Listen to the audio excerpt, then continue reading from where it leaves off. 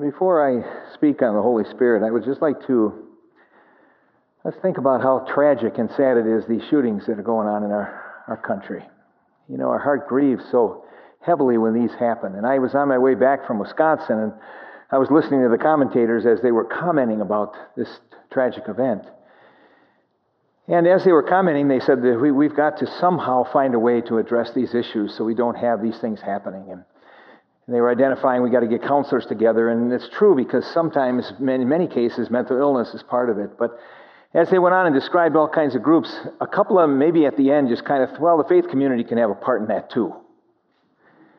Quite frankly, that troubles me because I think the faith community ought to have a very significant part in anything that's addressed in our other kingdom, which is the kingdom of the world that we're still a part of. And what saddens me as I listen to this, I don't care what your view of immigration is, we can discuss that all we want. But the tragedy is the shooting down in El Paso might have been addressed because of the issue of immigration and the hatred that's extended to them. And my comment to that is that there's no justification as Christians or anybody, regardless of your view of immigration, to spew such hate for people. And nobody in the kingdom of God, as my message 2 weeks ago, should treat people with such contempt. And many of these also are against particular racial groups. And there's no place in the kingdom of God to extend such hate to anybody who's a product of God's creation, made in the image of God. And so, folks, I want to say to us, we ought to be involved. We have to think about it. This tremendous amount of hate that's in our world, but that is not what the kingdom of God is all about. And we need to do our part. We need to do our part. We need to do it among us. Among us. What about among us? And a lot of that hate language is destructive. And we have to think as a people of God how we're going to respond. I have much more I'd like to say. It's very troubling. It's just very, very disconcerting to me. And then hearing another shooting in Dayton taking place. It's just tragic. Let's pray. Father, may we, as the people of faith, who know the best, we know what's best, Father, because we understand the depth of human hearts. And Father, we are the people who understand the genuineness of love that we ought to be expressing to people made in the image of God, recreated in the image potentially of Christ. Father, help us to be part of the solutions. Help us to enter into the discussions as sees fit. But Father, help us be agents of compassion and grace and goodness in this world. Father, we pray for those folks, those families. But Father, I pray for us that we have the kind of heart that you're looking for and you're longing for in us as your people as we confront our world. Amen. Now I got to talk about the Holy Spirit. After that. What's that? Oh, the Holy Spirit was present there. Okay. Yeah. I had two experiences when I was younger with the expression of the Holy Spirit. One of them was I was very young. I went to a charismatic service, and I'm not here to belittle the charismatics at all because I think they got a lot of good truth. But it was bedlam. There were people slain in the Spirit, falling on the ground. There were people prophesying and people interpreting, and the pastor was weaving the whole thing together and making it all happen. It was quite an expression. It wasn't done in order, as the Scripture talks about. But nonetheless, that was one of my first encounters, probably not a very good example of the richness of the tradition. Another time I went up to the University of Madison with a group of people, and we were praying for the Spirit to be at work, and it was quite interesting, the kinds of things that happened. But it was also rather peculiar because at the time we were supposed to take communion, and we didn't have any elements, so let's do it with popcorn and Coke. And so we had communion with popcorn and Coke, and it didn't seem to bother them any. A little sacrilegious to me, my tradition, but nonetheless. The Holy Spirit is so critically important for us as people of faith. And I think he's integrated, he needs to be integrated in our every experiences of our lives as we consistently study the Word and as we apply it in our lives. If you love me, you keep my commandments, Jesus says to us. And the Father, the Helper, will come and be with you forever. The world cannot accept him because it neither sees him or knows him, but you know him, and he lives in you, and he will be in you.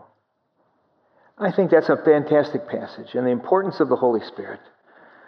Let me just give you a broader picture, and then I'll zero in on that passage for just a few moments. I think we need to understand as clearly as we can the reality of the Holy Spirit, who is one of the persons of the triune God. If anybody asks us, are we monotheistic as of faith, and we ought to be the strongest to say, we are absolutely monotheistic in our faith. We believe in one God. However, we be in one God in three persons. The early church wrestled that at the Council of Nicaea. They wrestled with the nature of the living God. Who is he? How can we describe him? And they wrestled in this big church council, and they came up with the affirmation, one substance and three persons.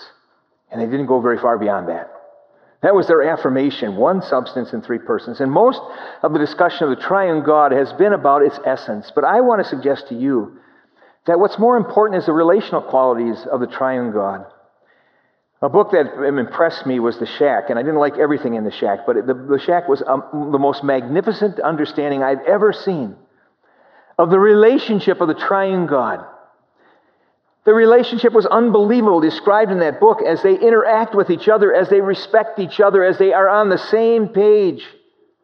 And the same page of being on the same page is seen so clearly in the writings of the New Testament writers who heard the words of Jesus, who says, I am always on the same page with my Father. Him and I are one. All decisions that were ever made were corporately made because they were always on the same page. All the events of human history was part of the decisions of the triune God who have been active in all events. He's identified in the Old Testament, Isaiah 48, as the Father, Son, and Holy Spirit. The three entities are clearly described in the Old Testament. We see the Spirit active in creation. We see in the biblical account of the whole of Scripture that the God dominates, but the Son is present. And folks, he is described as present by the Apostle Paul in all the journeys of the Israelites. Who is there? It's Jesus. He's with them in every step of the way. Isaiah 63, the Holy Spirit is also active. It says in Isaiah 53 that they grieved the Holy Spirit, the Israelites. Therefore, the Holy Spirit turned against them.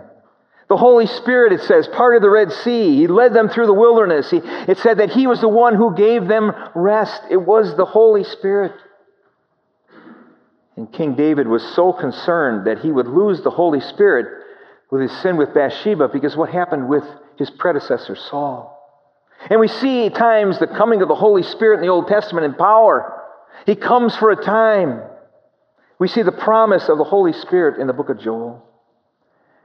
You cannot separate, folks, God and isolate one person of the triune God to a particular time in human history. There was a heresy that arose in the first centuries of the church by a heretic, deemed heretic, Marcion, who wanted to separate the God of the Old Testament from the God of the New Testament. And he said, I don't like the God of the Old Testament. I don't like him, and he's a different God from the New Testament. You have to understand, it's not a different God in the Old Testament from the New Testament. The Old Testament dealing with the judgment of the nations, and therefore it's more the theme of judgment. But the New Testament is about an emerging community of people scattered all over the world. The highest revelation, of course, being in the person of Jesus. But it was deemed a heresy to separate God somehow in the Old Testament from the New. That Marcion-type heresy is being resurrected today in a different form, but it's the same basic heresy. We see the Holy Spirit so active in the New Testament, warning against Jesus as a blasphemy against who? The Holy Spirit. Wait until you receive power of the Holy Spirit. It's better, Jesus says, that I go so that the Holy Spirit will come. Ananias, this shows the personal quality of the Holy Spirit, lied against the Holy Spirit. And a few verses later, his wife, it says, lied against who? God. You see the connection? And the most powerful passage in Corinthians that this Holy Spirit takes his residence in us, who are the new temple. Our bodies are the new temple. And the residency, the Spirit of God, the Shekinah glory of the Old Testament, the power of God, is evident within us as the temple of God. And the primary purpose of the Holy Spirit is to draw people to himself, to God, the Spirit. He draws them to Christ. And his primary role is to help us grow. But he always works in the shadow of the Son, who is the one head he lifts up, the one to be ultimately worshiped and obeyed. So quickly, there's a few things about the Holy Spirit in the scripture reading of John 14 through 16, which is really one of the central teachings of Jesus. In the book Healing the Masculine Soul, Gordon Dalby says that when Jesus refers to the Holy Spirit as a helper, and that's one of his terms, he is using a Greek ancient warrior term. Greek soldiers went to battle in pairs. So when the enemy attacks them, they could draw together back to back, covering each other's blind side. The Holy Spirit is described as our battle partner who covers our blind side and fights for our well-being. One of the best descriptions of the Holy Spirit. But let me remind you from this passage, first of all, he's always with us. He's going to give an advocate, the Father, the Comforter, the Helper, who will help us and be with us forever, the Spirit of truth, forever. He lives with you. He lives in you. The work of the Spirit is always there in the life of His church. It's a profound influence. He will not leave us. He will not forsake us as we gather and as we move and live in the community of faith. He will. Unless the lampstand is removed because we reject the living God. Other than that, the Spirit of God is at work. He also is at work in our lives individually. He'll never leave us or forsake us. We can diminish His work by the lifestyle we live that's contrary to God, and we can diminish His work. But He is tenacious to be involved in your life and mine. One of the characteristics of people that are awfully deeply hurting is they feel like people have abandoned them. I can't tell you how many people I've talked to, and they just say, I can't trust anybody because everybody I trust fails me and abandons me. Folks, one of the greatest realities that we see in this passage is that He will never abandon you.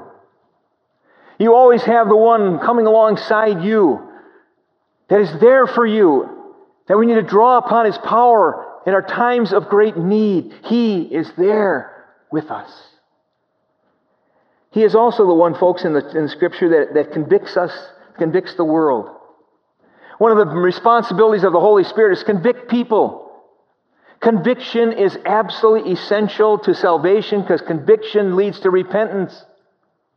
And one cannot truly come to God to receive the powerful grace of God unless one realizes their utter brokenness and sinfulness. And the work of the Spirit in the world is moving people to understand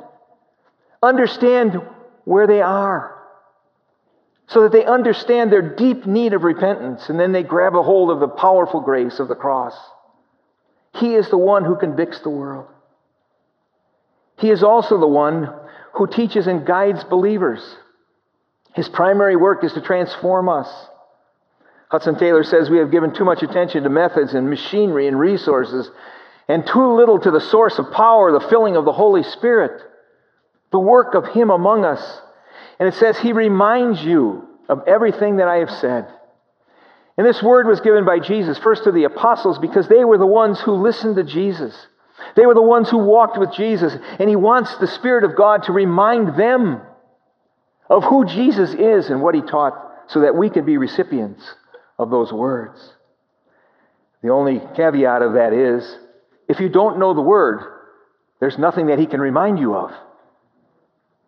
He's going to remind you of your understanding as you engage, as Diane talked about, engaging in the Word. Then the Spirit of God can have something to work with at your times of need. And so the understanding of the truth of God and the primary work of the Spirit is together with the Word. And finally, He is the one who exalts Jesus. He subordinates Himself. He's the one who exalts the exalted one, Jesus. The attention, the focal point in the new kingdom is Jesus. He is the Lord of the new kingdom, and the Spirit of God is there to exalt the very name of Jesus. And so, folks, I just remind you from these passages, you can study them. I encourage you to do that. When you feel so alone and you feel like you just can't make it, you feel like you just don't have the strength, I find myself just crying out to say, Spirit of the living God, Holy Spirit, please grab a hold of me. I need you. I can't make it. I can't navigate without you. Father, may we also encourage us to be involved as we are sensitive to people around us who need Christ. To be sensitive to realize that the Spirit of God is working on the hearts of people. May we tune in to the ones that God is calling to Himself. Father, may we also, and all of us, understand what it means to be taught. May we understand the guidance of the Spirit of God, who reminds us how many times in our life has the Spirit of God reminded us something at our point of greatest need. And He's not about the third person of the triune God, even they're all together. He exalts the Savior, who is Jesus. That's a quick crash course. Amen.